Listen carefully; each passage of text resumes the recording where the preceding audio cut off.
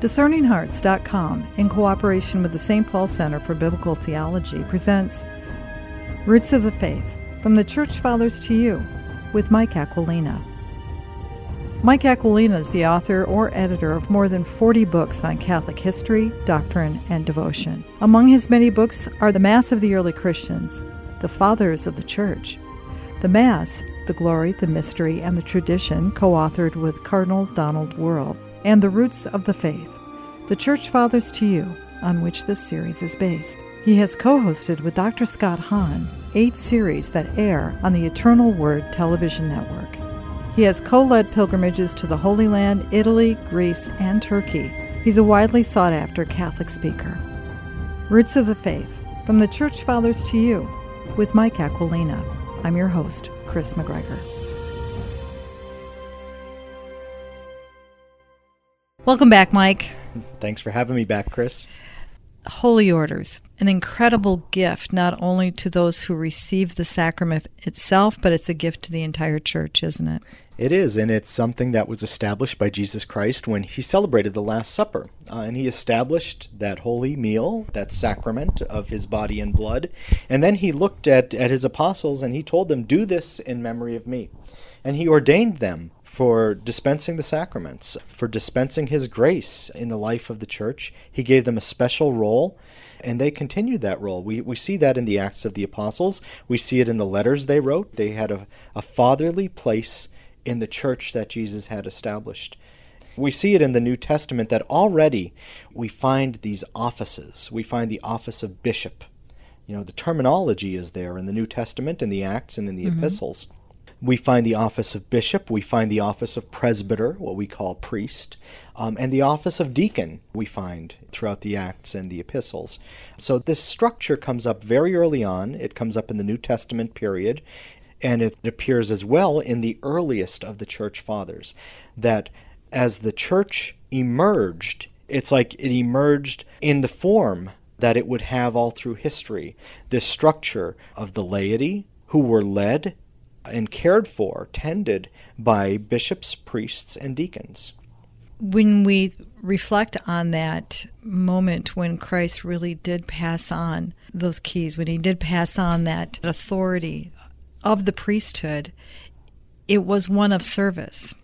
He modeled it for them immediately following that moment. And the words that he used were words of service. You know, in Paul, the words come out as ministry in the English translations, but it means a liturgical ministry, because in ancient Israel, the word had a dual meaning as well. It meant cultic action. It meant what went on in the temple, the ritual actions performed in the temple, but it also had the connotations of a kind of slavery, a kind of service.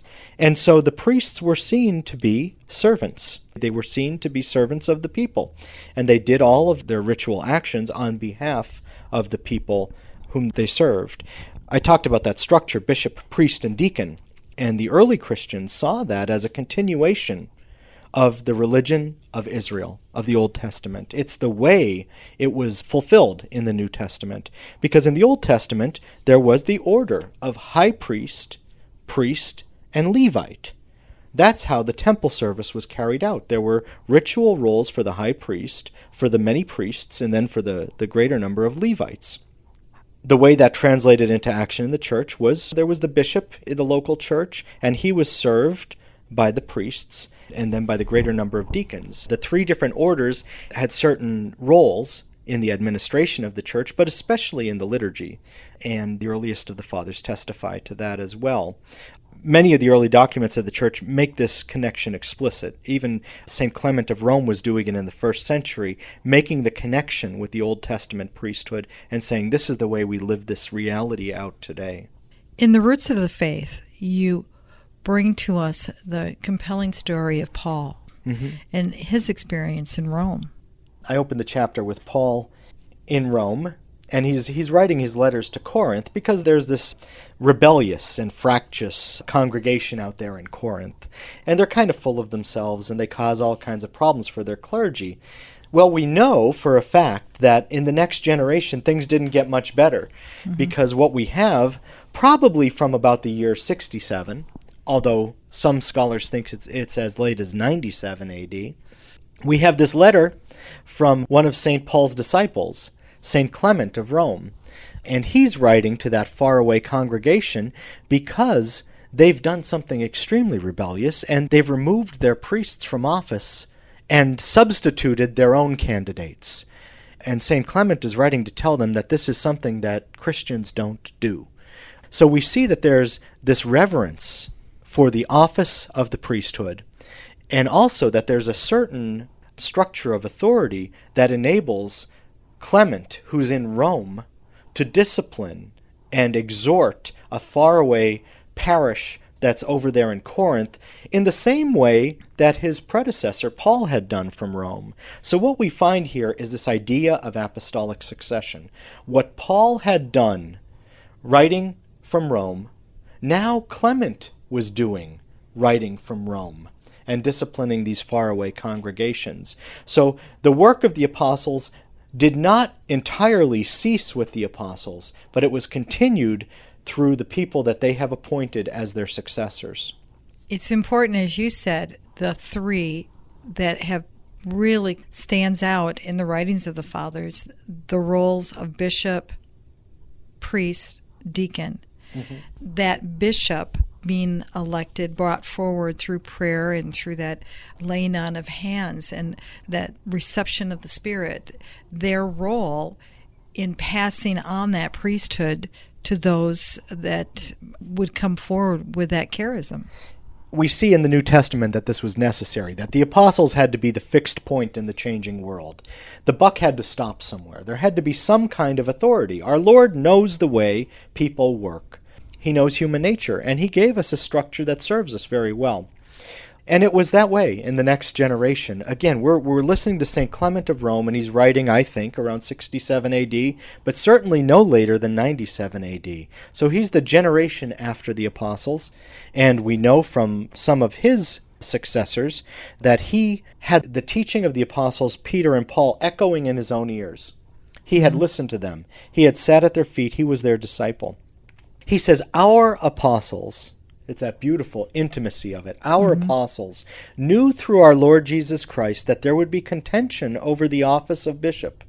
That is why, having received complete foreknowledge, they appointed these persons, and afterward they gave the offices a permanent character, that if these should fall asleep, other approved men should succeed to their ministry. So he's saying that this office of bishop is not going to vanish when one man dies, but there will be succession. There will always be succession, and that will show us what's reliable in the church, that fixed point. What's very interesting about that three-part structure that we've talked about, bishop, priest, and deacon, is that it appears so early. You know, we find the offices in the New Testament, and then we find them immediately after the New Testament in the writings of Clement of Rome, but especially of Ignatius of Antioch. You know, here's a man who also was likely a disciple of the apostles, and he's Bishop of Antioch, and when he's an old man, he's traveling across Asia Minor. He's on his way to his death in Rome, and he writes these letters to the churches along the way, and everywhere he stops, he speaks to the church about matters of the church. He assumes so much already, as if this is all old hat. You know all of this. So he's not getting explicit and telling them so much what to believe or what to do, but he's exhorting them to remember what has always been done. This is what you're familiar with. I'm just reminding you of it. And the one thing that he's adamant about is that three-part office, the bishop, priest, and deacon. And he says it in so many poetic ways. He says that each local church has one Eucharist, for there is one flesh of our Lord Jesus Christ, and one cup for union with his blood. One altar, as there is one bishop with the presbyters, the priests, and the deacons. In another place, he says, be zealous to do all things in harmony with God, with the bishop presiding in the place of God, and the priests in the place of the council of the apostles, and the deacons, who are most dear to me, entrusted with the service of Jesus Christ. Everywhere he went, he assumed this structure would be in that church, bishop, priest, and deacon, because it was universal. It was universal. Wherever the church went, this is the form it took. There are certain things that tag us as a species, as humans, so that we can identify others in our species wherever we go. We're bipeds. We have these opposable thumbs and that sort of thing. Well, this is what made a church recognizable as Christian. This is what made a church recognizable as Catholic, even in the first century. And Ignatius uses that word Catholic. It has this structure. It looks like a Catholic church. It has a bishop. Under the bishop are the presbyters, the priests. And under the presbyters are the deacons, who are dearest to Ignatius of Antioch. Again, he lived about 107 Yes. AD. So it's that generation just after the life of the apostles. And they knew the apostles. That's right. And the testimony goes on from there, and it gets more beautiful as time goes on. There's a great man who lived in Alexandria in Egypt. He was a convert to the Christian faith. He had been a pagan and a philosopher. His name was Clement. Clement of Alexandria, we know him as today. And he ended up running the school there, the catechetical school in Alexandria. When he wanted to teach about the order in the church, the hierarchy of the church, he referred it to heaven itself. He has this beautiful passage where he says, in the church there is a gradation of bishops, priests, and deacons, which is, I believe, an imitation of the glory of angels. In St. Paul, we find in several passages that there are these gradations of angels. There is a heavenly hierarchy, a celestial hierarchy, that the angels have this order of love, even in heaven. Not so that one can lord it over another, but so that one can serve another, so that whoever's higher up serves all of those who are beneath him. And Clement of Alexandria says that's the way the church works. It's this image of heaven itself. The image of the angels themselves is in the hierarchy of the church that we see reflected in bishop, priest, and deacon. There it is in so many of the earliest fathers of the church. When we get to Clement of Alexandria, we're just peeking into the 200s. So we're very much before the time of Constantine, before the time of the legalization of Christianity. We're in the time of the most intense persecutions in some of the places where the church was. We'll return to Roots of the Faith with Mike Aquilina in just a moment.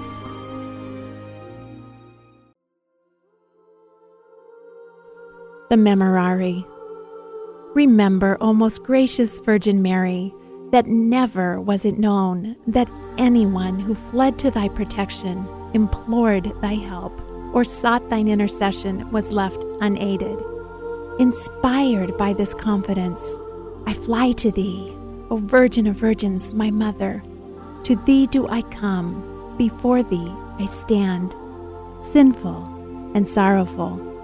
O Mother of the Word incarnate, despise not my petitions, but in thy mercy hear and answer me. Amen.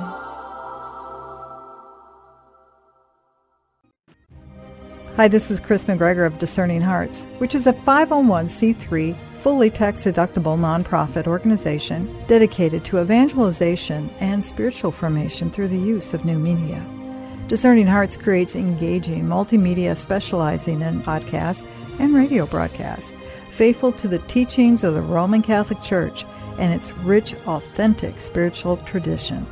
We hope that if this has been helpful for you, that you will first pray for our mission, and if you feel us worthy, please consider a charitable donation, which is fully tax-deductible to support our efforts. We charge nothing for any of the programs that are available on Discerning Hearts, and our outreach is literally to the world. Please tell a friend about Discerning Hearts and either download our free apps, which are available at iTunes and Google Play stores, or visit discerninghearts.com.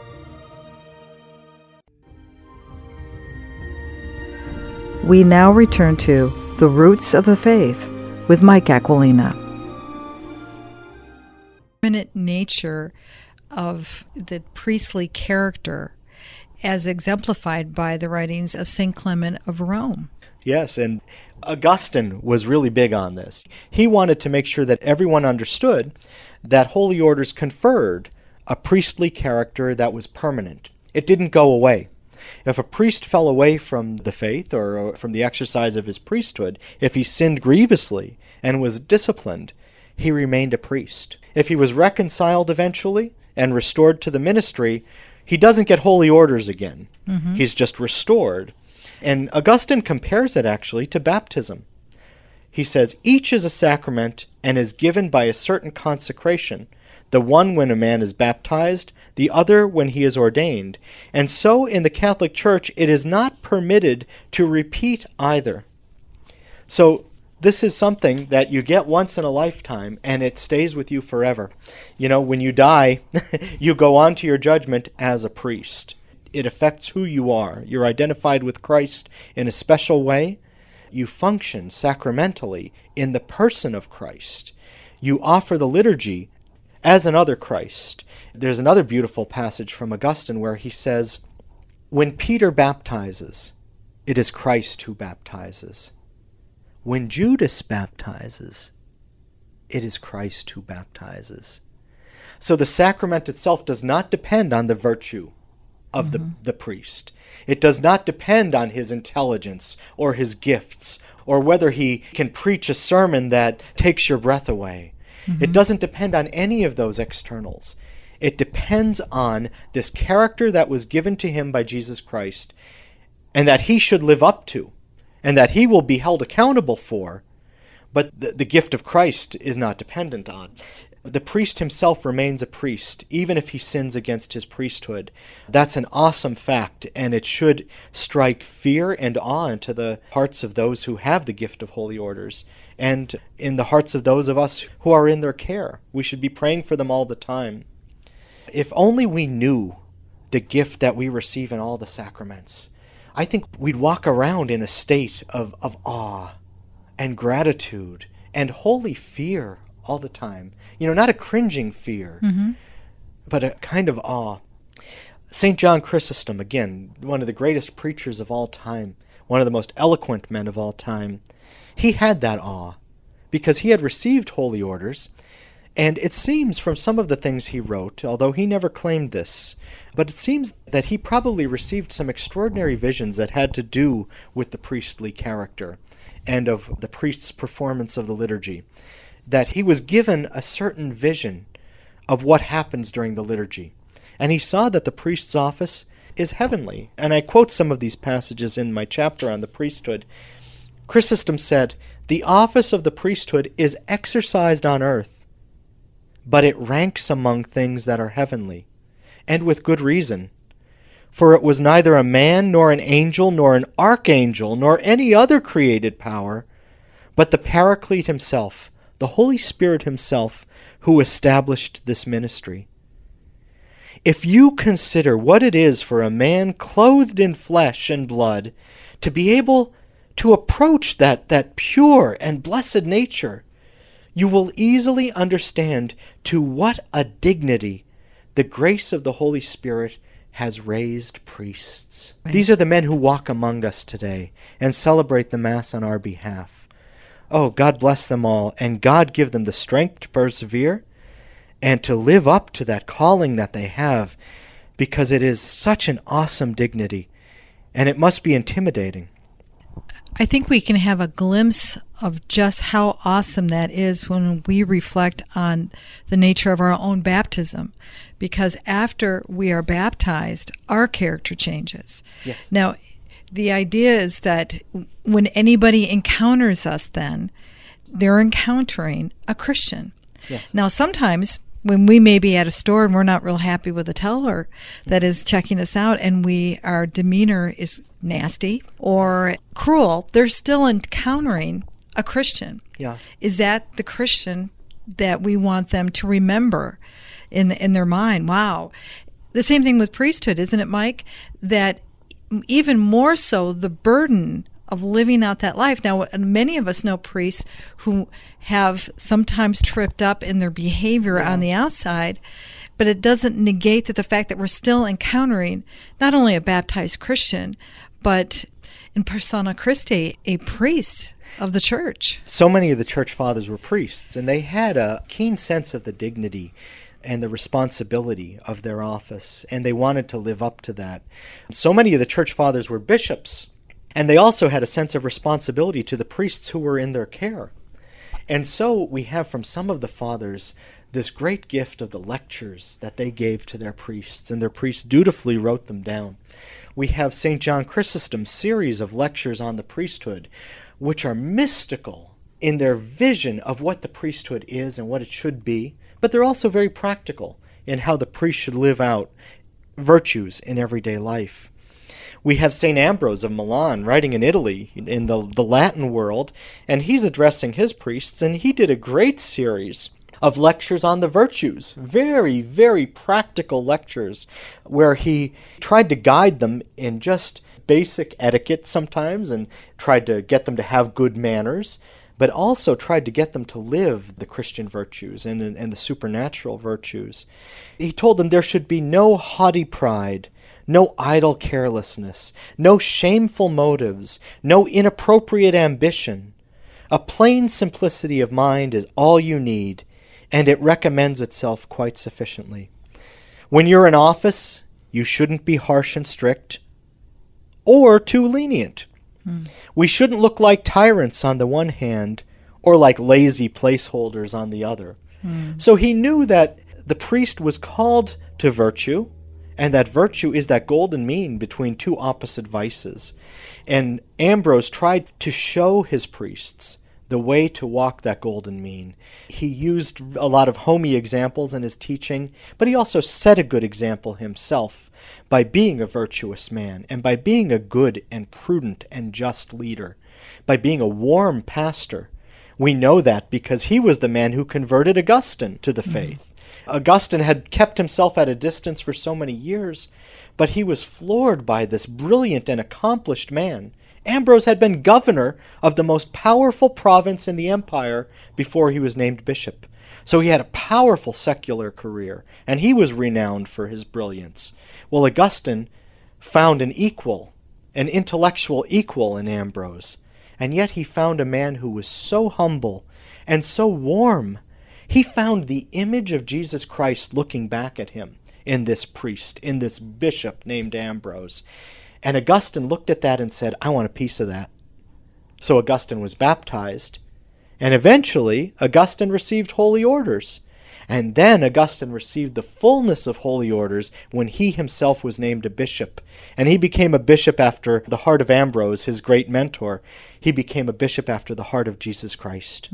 From Ambrose, too, we also have a great appreciation of the importance of the great discipline of celibacy. Yes. He was a great proponent of clerical celibacy, which was already an established fact in Milan. What's interesting is the way Ambrose treats it is that there he is in the middle of the 4th century, and he's already talking about celibacy as an ancient custom and something that's universal in the West.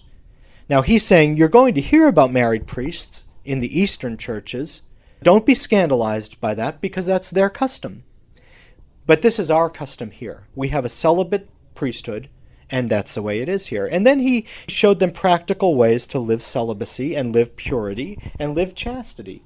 From that kind of virtuous and strong practice of celibacy, he received an inner fortitude and a detachment from worldly things that really enabled him to face down emperors. And we've talked about this before, but over the course of his years as bishop, he had to face down one emperor after another and tell them a thing or two. Because here we had these Christian emperors who were doing unchristian things. So he had to discipline Gratian and Valentinian and Theodosius, 3 emperors. Wow. And then he had to discipline Valentinian's mother, Justina. It's one thing to go after an emperor. It's quite another to go after his mother. You're putting your life in peril. But he told them, the emperor is indeed with the church, not above the church. An important distinction. He's establishing this idea already of the empire being answerable to the church, and the church being the judge of the morality of even the emperor. It's a very important precedent in the Western church, and it's one that was good for the practice of the faith down through history, because the emperors had to be held accountable. They could be disciplined by their bishops, and they could be called to account publicly by their bishops. Now, when he did those things, he said that he fully expected to suffer what he called, and I love this quote, the priest's usual fate. He expected to be martyred for it. Now, he wasn't. What happened instead was that he won the hearts of those politicians. He may have saved their souls because he called them to account, and maybe they got to heaven because he dared to speak the truth to power, and power had the good sense and the humility to bow before the authority that Christ had established on earth. That's a beautiful thing, and it can be a lesson to so many people today, a lesson to politicians, especially Catholic politicians, but a lesson to bishops as well. Maybe it can encourage them and can give them the strength that they need to speak the truth to power even today. And to touch the hearts of those who are seeking. Yes. To affect one of the greatest conversion experiences recorded in Christian history, that of St. Augustine. Yes. By Ambrose's heroic life of virtue and living out that life. Now think what he accomplished by that. When we're talking about Ambrose, we're talking about kind of the first days of a Christian empire, but the sun was already kind of going down in the sky on the Roman Empire. Mm-hmm. What established the foundations of civilization, enabling Western civilization to survive through the Dark Ages, the Arab invasions in some parts of the West, and well into medieval times? What was the foundation of medieval civilization? It was the thought of St. Augustine as developed by St. Gregory the Great. Well, this would not have happened were it not for the pastoral warmth and the frankness and the courage and the intelligence and the fortitude and the availability of this great celibate man, this great humble man named Ambrose of Milan. Oh, St. Ambrose. Pray for us. Amen.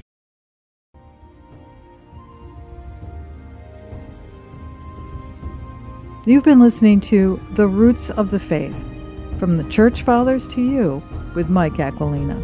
To hear and/or to download this conversation, along with hundreds of other spiritual formation programs, visit discerninghearts.com. This has been a production of Discerning Hearts in cooperation with the St. Paul Center for Biblical Theology. I'm your host, Chris McGregor. We hope that if this has been helpful for you, that you will first pray for our mission, and if you feel us worthy, consider a charitable donation which is fully tax deductible to help support our efforts. But most of all, we pray that you will tell a friend about discerninghearts.com and join us next time for Roots of the Faith, From the Church Fathers to You, with Mike Aquilina.